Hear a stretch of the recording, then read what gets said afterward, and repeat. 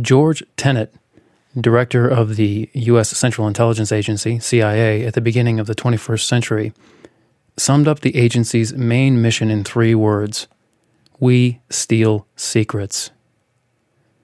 During the Cold War, Allen Dulles, the longest-serving CIA director, wrote that over the centuries, intelligence organizations had also shown themselves an ideal vehicle for conspiracy. This is Retrace, the 11th of September, 2020.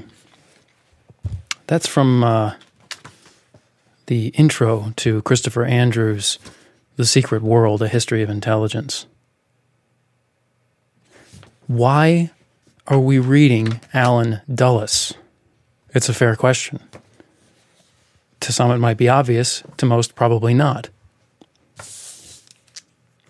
Well, that excerpt from Christopher Andrew might give you a hint.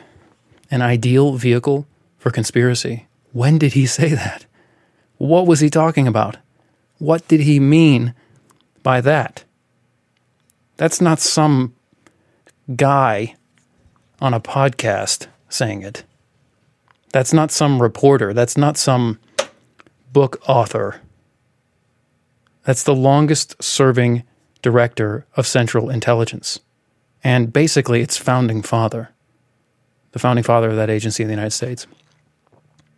I assume he was the longest. I think he was. I mean, this Christopher Andrews book came out in 2018, I think, so we'll take his word for it that Dulles was the longest. He didn't even make it a decade, but that's a long time, I guess, as DCI. What was he talking? Well, listen, I want to know too, but we haven't been able to track down that quote, unfortunately. I'm working on it. Andrew cites a chapter in a book that he edited called The Missing Dimension. And Ransom is the author. Harry, I think. Harry or Henry. And he doesn't cite this source either. On 205 of The Missing Dimension, Allen Dulles once said that an intelligence system is an ideal vehicle for conspiracy. There it says that he said it, and Ransom says that he said it. Andrew says that he wrote it. I've written to Andrew. I haven't heard back yet. And I've looked at the surrounding sources in The Missing Dimension, and I can't find... It sounds like something he would have said. I mean, I don't think it was in anything he wrote, but we'll see. But anyway, we'll have to come back to that one. Why are we reading him, Dulles? Because hints about what's going on out there. We want to know what's going on out there. He might not tell us. He might not write a book, the purpose of which is to tell the world what's going on out there.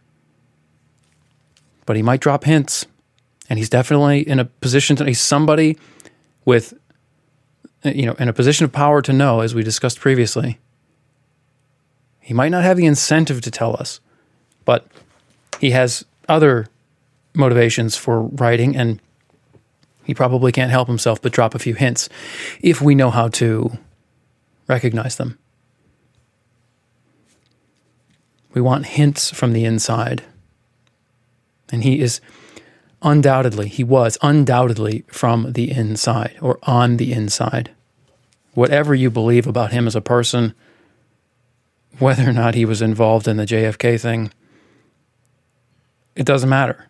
No one disagrees about the point that he was very well connected in the circles of power of his time, and that, that's a loose definition of being on the inside.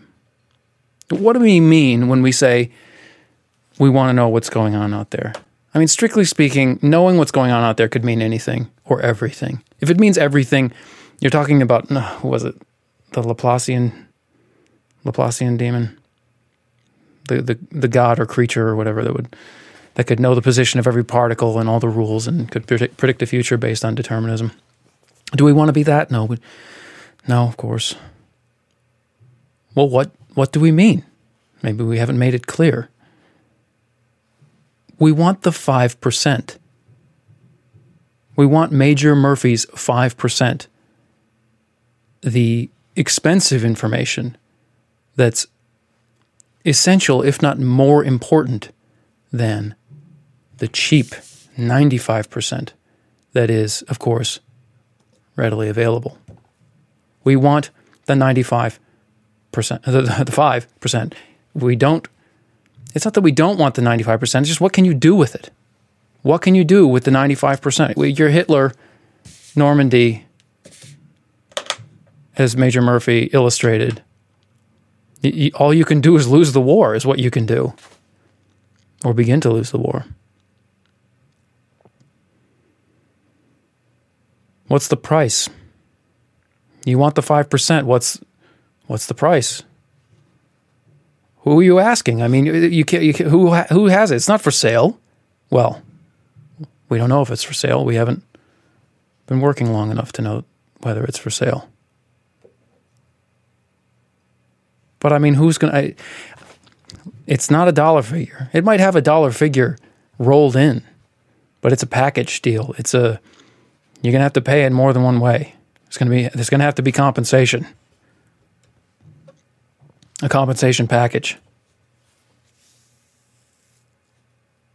I would speculate that there is no place that you could just get that 5% for an amount of money. Because if you had somebody who had the amount of money, let's say you're Bezos, $200 billion, depending on the share price at any given moment this year, and he wants to know what's going on out there. He wants the 5%, assuming he doesn't have it. Maybe he does. Presumably he's too busy,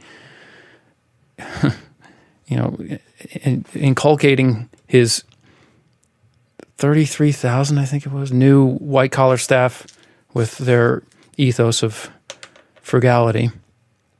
He's too busy with that to look into what's really going on out there. The only thing that's going on out there to him, presumably, is his business, as it should be and would be.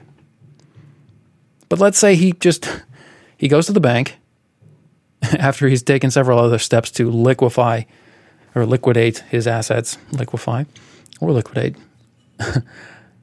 And his bank balance is $200 billion. He goes to the ATM, gets out the $200 billion, which he gets to choose what denominations, of course. And he's heard something. He knows something. He knows where to go. This is not something you can Google. You can't go online and say, who do I go to if I can afford the 5%? No, he knows something. We don't know how he knows it. And he puts the $200 billion on the table. There, please, I want to know. It's more important to me to know what's going on out there. The 5%. That's more important to me than my billions. Give it to me. If you were on the other side of that table, you would be looking at a fool. In so many complicated ways, he's a fool. You can't buy it, and it couldn't even be for sale. So, how do you get it? Let's say it's not a fuzzy concept, this 5% of information. Let's say that you really can objectively somehow go from whatever percentage you're at right now. Maybe you've got 30%. Maybe you've got the whole 95% of cheap information, the scientists' information, the information that if you were studying a scientific problem or phenomenon would basically equate to the same percentage of what you know about that phenomenon. Whatever percentage of information, of data you have, data and information are not the same thing, but let's pretend they are, about the phenomenon, that's how much you know about that thing. Let's say the same thing applied in the world of intelligence. We've been talking about strategic intelligence, but we could be talking about artificial and natural as well, and we will. Let's say it were possible to get to 100%. How? How? If you could measure it, how would you increase that number? Well, it's easy to run around reading things or talking to people or watching things and, absorbing something. You're absorbing some sort of information. Presumably, it's the cheap information. Maybe it's not. Maybe you accidentally get a morsel of something that is part of the 5%, but you don't know it because, maybe you've never even thought about the 5%. Maybe, how would you recognize it? The way you get it, we don't know. We don't have it, but the way you might get it, 3 things. The first thing is legwork. You're not going to sit in front of a screen or a book or a newspaper or a talking head or your friend who never stops telling you what he knows. You're not going to sit in those positions and get this 5% that we're talking about. You're going to have to go someplace. You're going to have to do something hard, presumably. So the first part of the price is legwork. Let's say the second part, we don't know this. We're not coming to you saying, we've got the 5%. Subscribe and we'll tell you. That would be obnoxious. Although I'm sure there's plenty of that you could easily go find. I'm not speculating. I've seen it over and over again. The first part of the price is legwork. The second part of the price, we would argue, some sort of faith or some sort of commitment to empiricism. We opened segment 1 with that quote from Russell about how empiricism is the least bad of our theories of knowledge. And that even the problems that we know empiricism has come from things that empiricism values or emphasizes or integrates carefully. So, part 1, legwork. Part 2, empiricism. And not just empiricism, but a commitment to it. Faith in it. You probably have to accept that you're not going to get better than empiricism. But we don't know that for sure.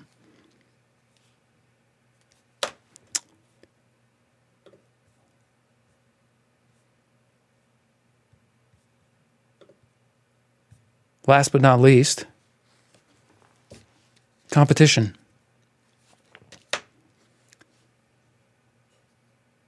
There just can't be a 5% out there and more than one smart person or group of people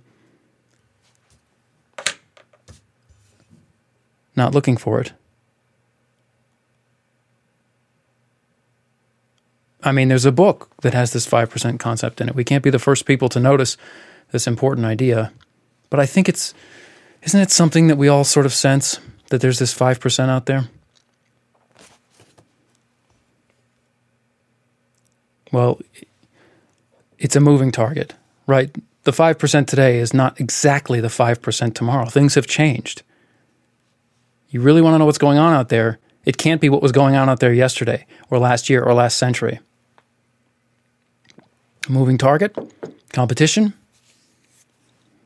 that's no joke. That's why we're reading Dulles.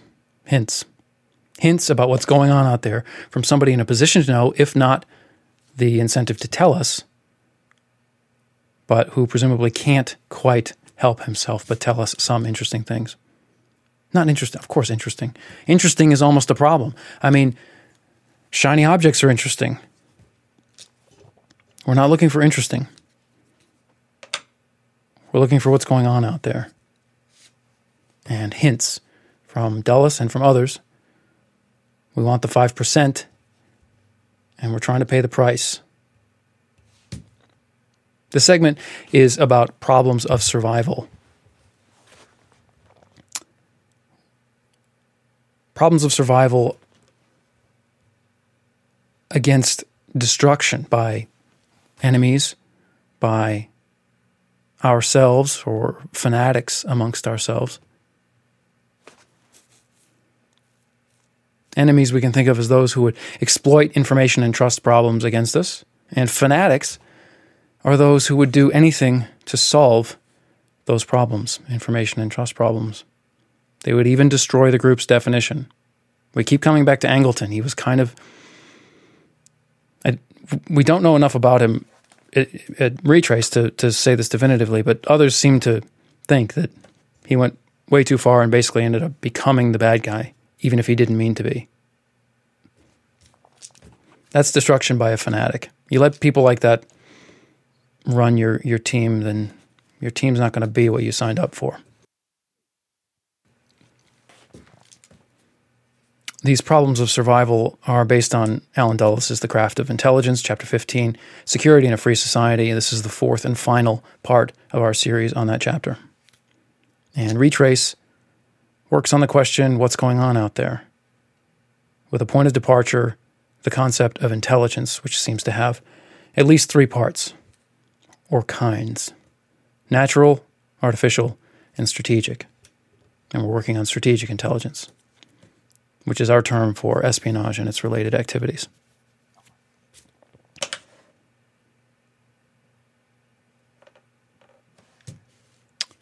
What do we mean by survival? Are we just talking about breathing? Well, that's obviously part of it.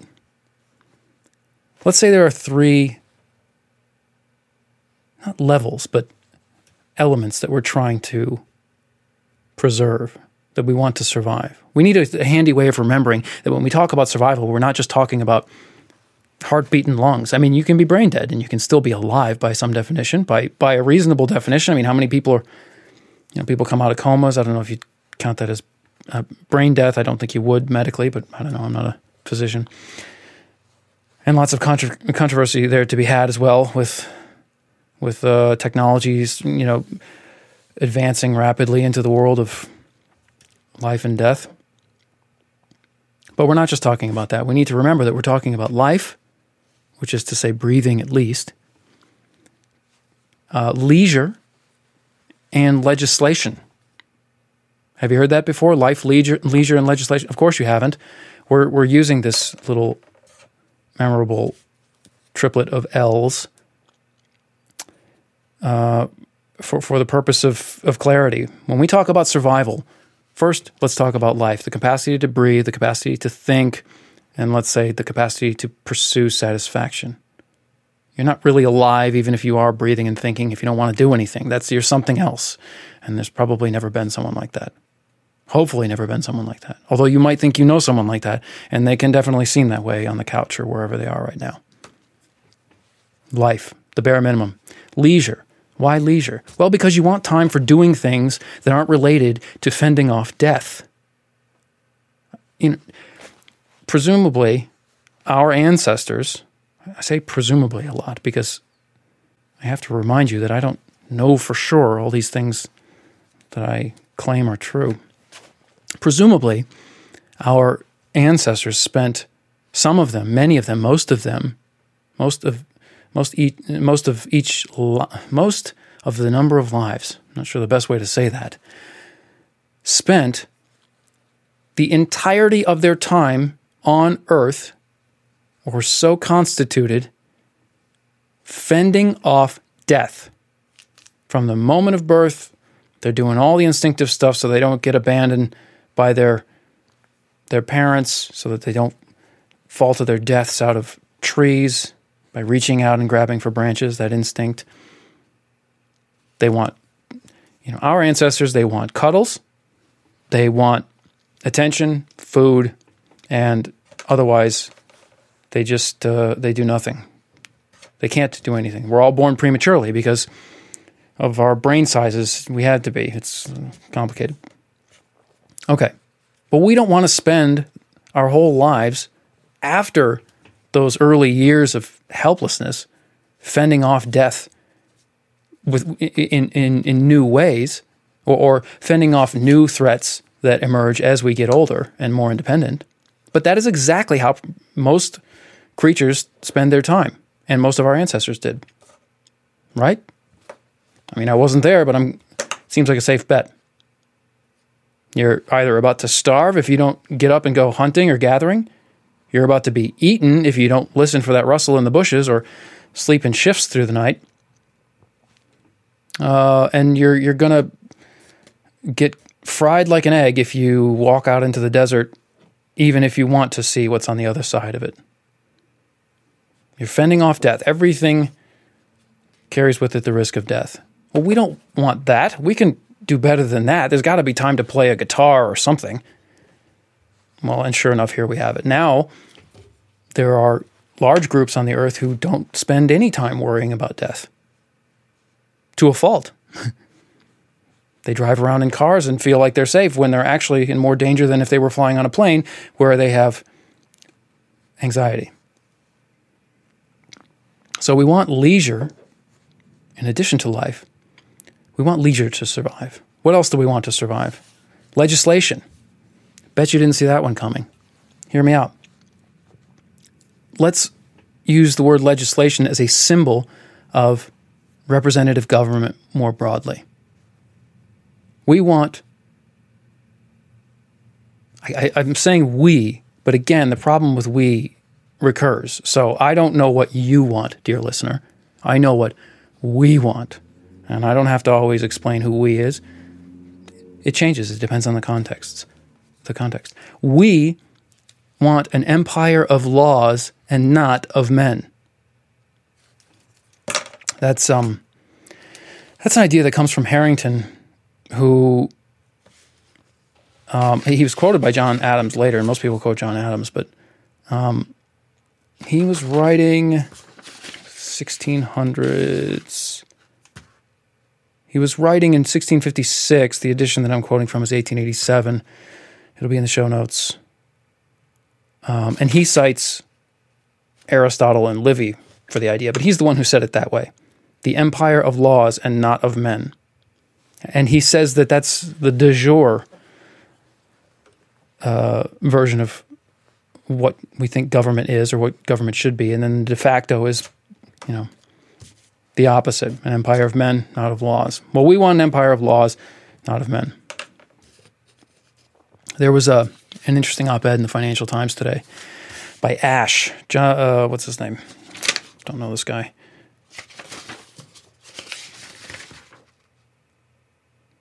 Well, I've got initials in front of me. TG. Oh, no, I don't. I've got it right here. Timothy Garden Ash. He's a professor of European Studies at Oxford and a Hoover Institution senior fellow. He talked a little bit about rules. The title of the op-ed is Hearts Don't Beat Faster for the Rules-Based International Order, which he says should be banished from the upcoming speeches at the UN General Assembly. He says this is starting on Tuesday. I'd take his word for it. He says the rules-based international system is actually the phrase that he uses. The title has order, but he says RBIS is the acronym that for this lame phrase that doesn't inspire anything and is not even really true, is the point of his, or not really completely true, is the point of his op-ed. But in that op-ed, he says this: an underlying value or principle takes precedence over arbitrary rules, which are often the product of messy, bureaucratic, diplomatic, and political compromise. Such rules should not be confused with international law, which a UK minister this week outrageously, foolishly, and unacceptably said his government will break in a specific and limited way. International law has a very high value and must be upheld. But if what we mean by rules is actually law, then we should say law, a stronger, simpler, and more precise word. I just like that. I wanted to mention that. I don't know who he's talking, what UK minister said we're going to break the law in a specific and limited way, but well done. Way to get yourself quoted forever. All right. Slight digression.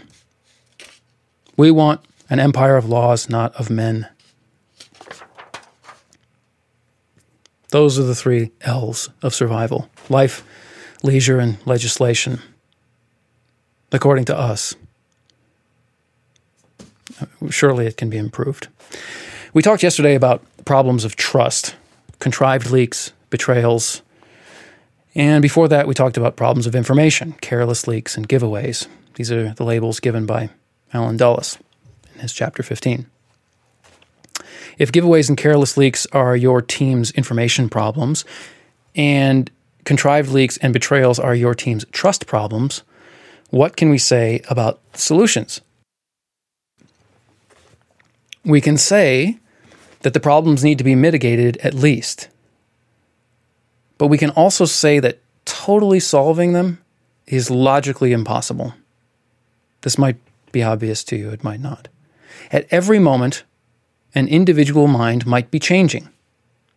If it changes in certain ways, the team will have new information problems or trust problems, because minds, by definition, are continuously changing. Totally solving these problems is logically impossible. We have a hint of totalitarian logic burgeoning from this train of thought. If only we could stop minds from changing. Who's we? Well, the team's leader, the team's owners, the team's rulers. If only we could stop minds from changing, we could totally solve these information and trust problems.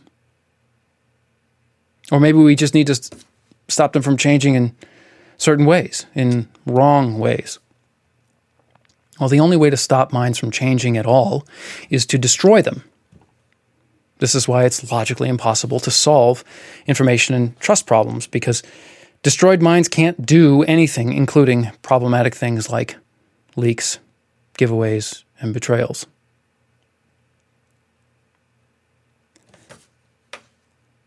It brings to mind kinetic warfare. Killing and kinetic warfare are sometimes done by the good guys who have run out of ideas but are yet determined to survive. But the ways to stop minds from changing in certain ways, now, there are many of those. Think of propaganda, rhetoric, fear, inspiration, norms, laws, and hiding certain bits of information, let's say 5% of it, while endlessly broadcasting the rest.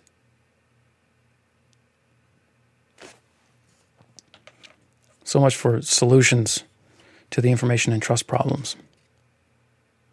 Let's talk about spies. That is, after all, the centerpiece idea around which Dulles always and we are currently revolving. What did Alan Dulles want us to know? And what hints can we derive from what he wrote, or what he and his group wrote, about what Christopher Andrew calls the secret world? What hints can we derive? Well, remember, what Dulles wants us to know is not necessarily what we want to know. He has things that he cares about at any given time. He might want us to know something in 1963, but in 1953 he would never have wanted us to know that, or he might not even have known it himself. He and or his group were publishing in 63, writing in the year or years before that. What did he want us to know? And what hints can we derive? Well, we've talked a lot about some of the excerpts and details from the chapter, but let's recap. To be done with it, let's recap. So the basic problem, according to Dulles, is that free people want to be free, and that includes free to say what they want and to know what they want. And the problem with that is that too much of it, either too much talking or too much knowing, can be bad or dangerous to those free people. That's point number one.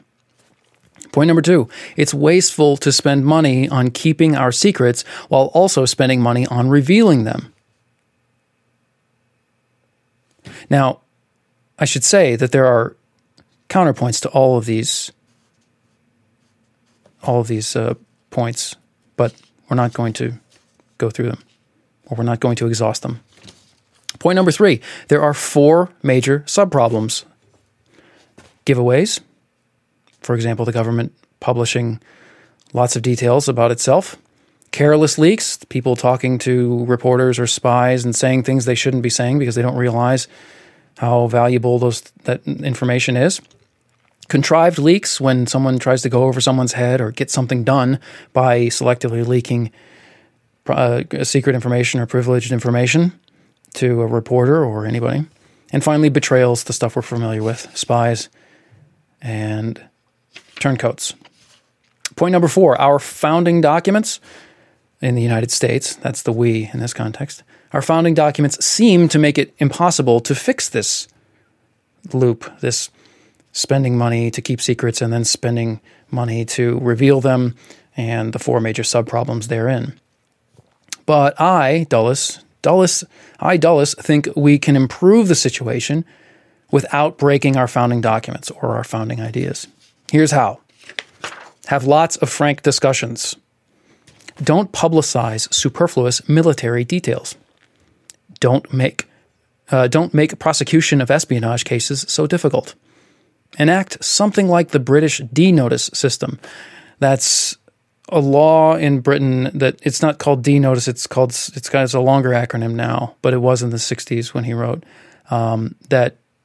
I think it stands for Defense Notice, but basically newspapers work in a select group with the government to vet stories that might have a national security component.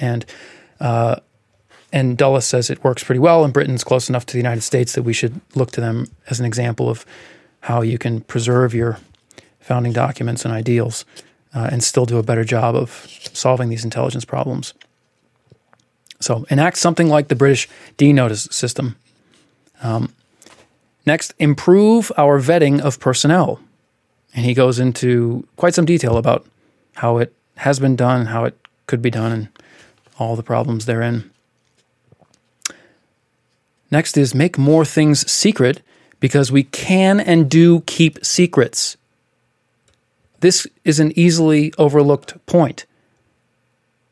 The director of Central Intelligence, the godfather of the CIA, Allen Dulles, says more than once, in this chapter, I think he says it, and I know he says it at least once, maybe twice, and then he says it in an interview, the NBC interview that I previously mentioned, called The Science of Spying. Go check it out. I'll put that in the references. Science of Spying. He says, we do keep secrets. And he doesn't just mean me and my buddies. He's talking about Congress. He gives the example of the Manhattan Project, but he's clearly not just talking about that. And that is an easily overlooked and important point because of the misconception, the widely held misconception about espionage and conspiracy that secrets can't be kept. I can't tell you how many times I've heard that. Well, the director of Central Intelligence thinks they can, and he worries a lot about leaks, or he did when he was writing this, or he wanted us to think he worries about them. We don't really know what he worries about because we can't read his thoughts. Make more things secret because we can and do keep secrets. And finally, he says, be more careful with our overseas installations. Be more like China, more like Russia, but more like China especially. He really was impressed. No, was it China? Yeah, I think it was the Chinese installation in Iran. I'll have to look that up in the chapter. But okay, so those are his recommendations. Final point of the chapter, openness is an inherent weakness in free societies, and we have to compensate for it. This is a fact of life, he says.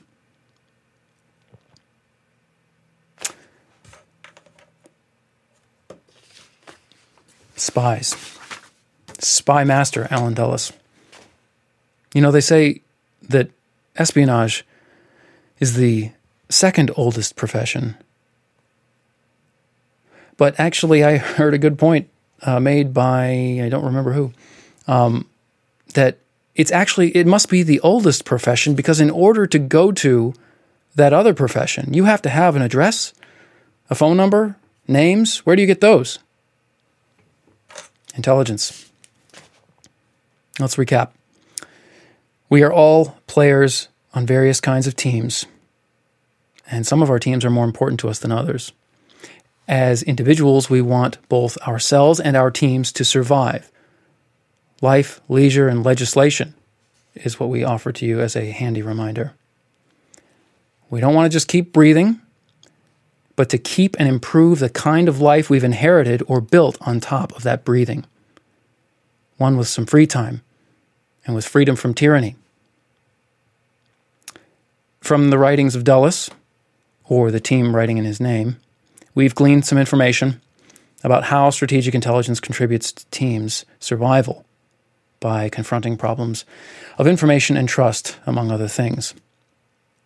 We were looking for hints. Maybe we got some of the 5% about what's going on out there.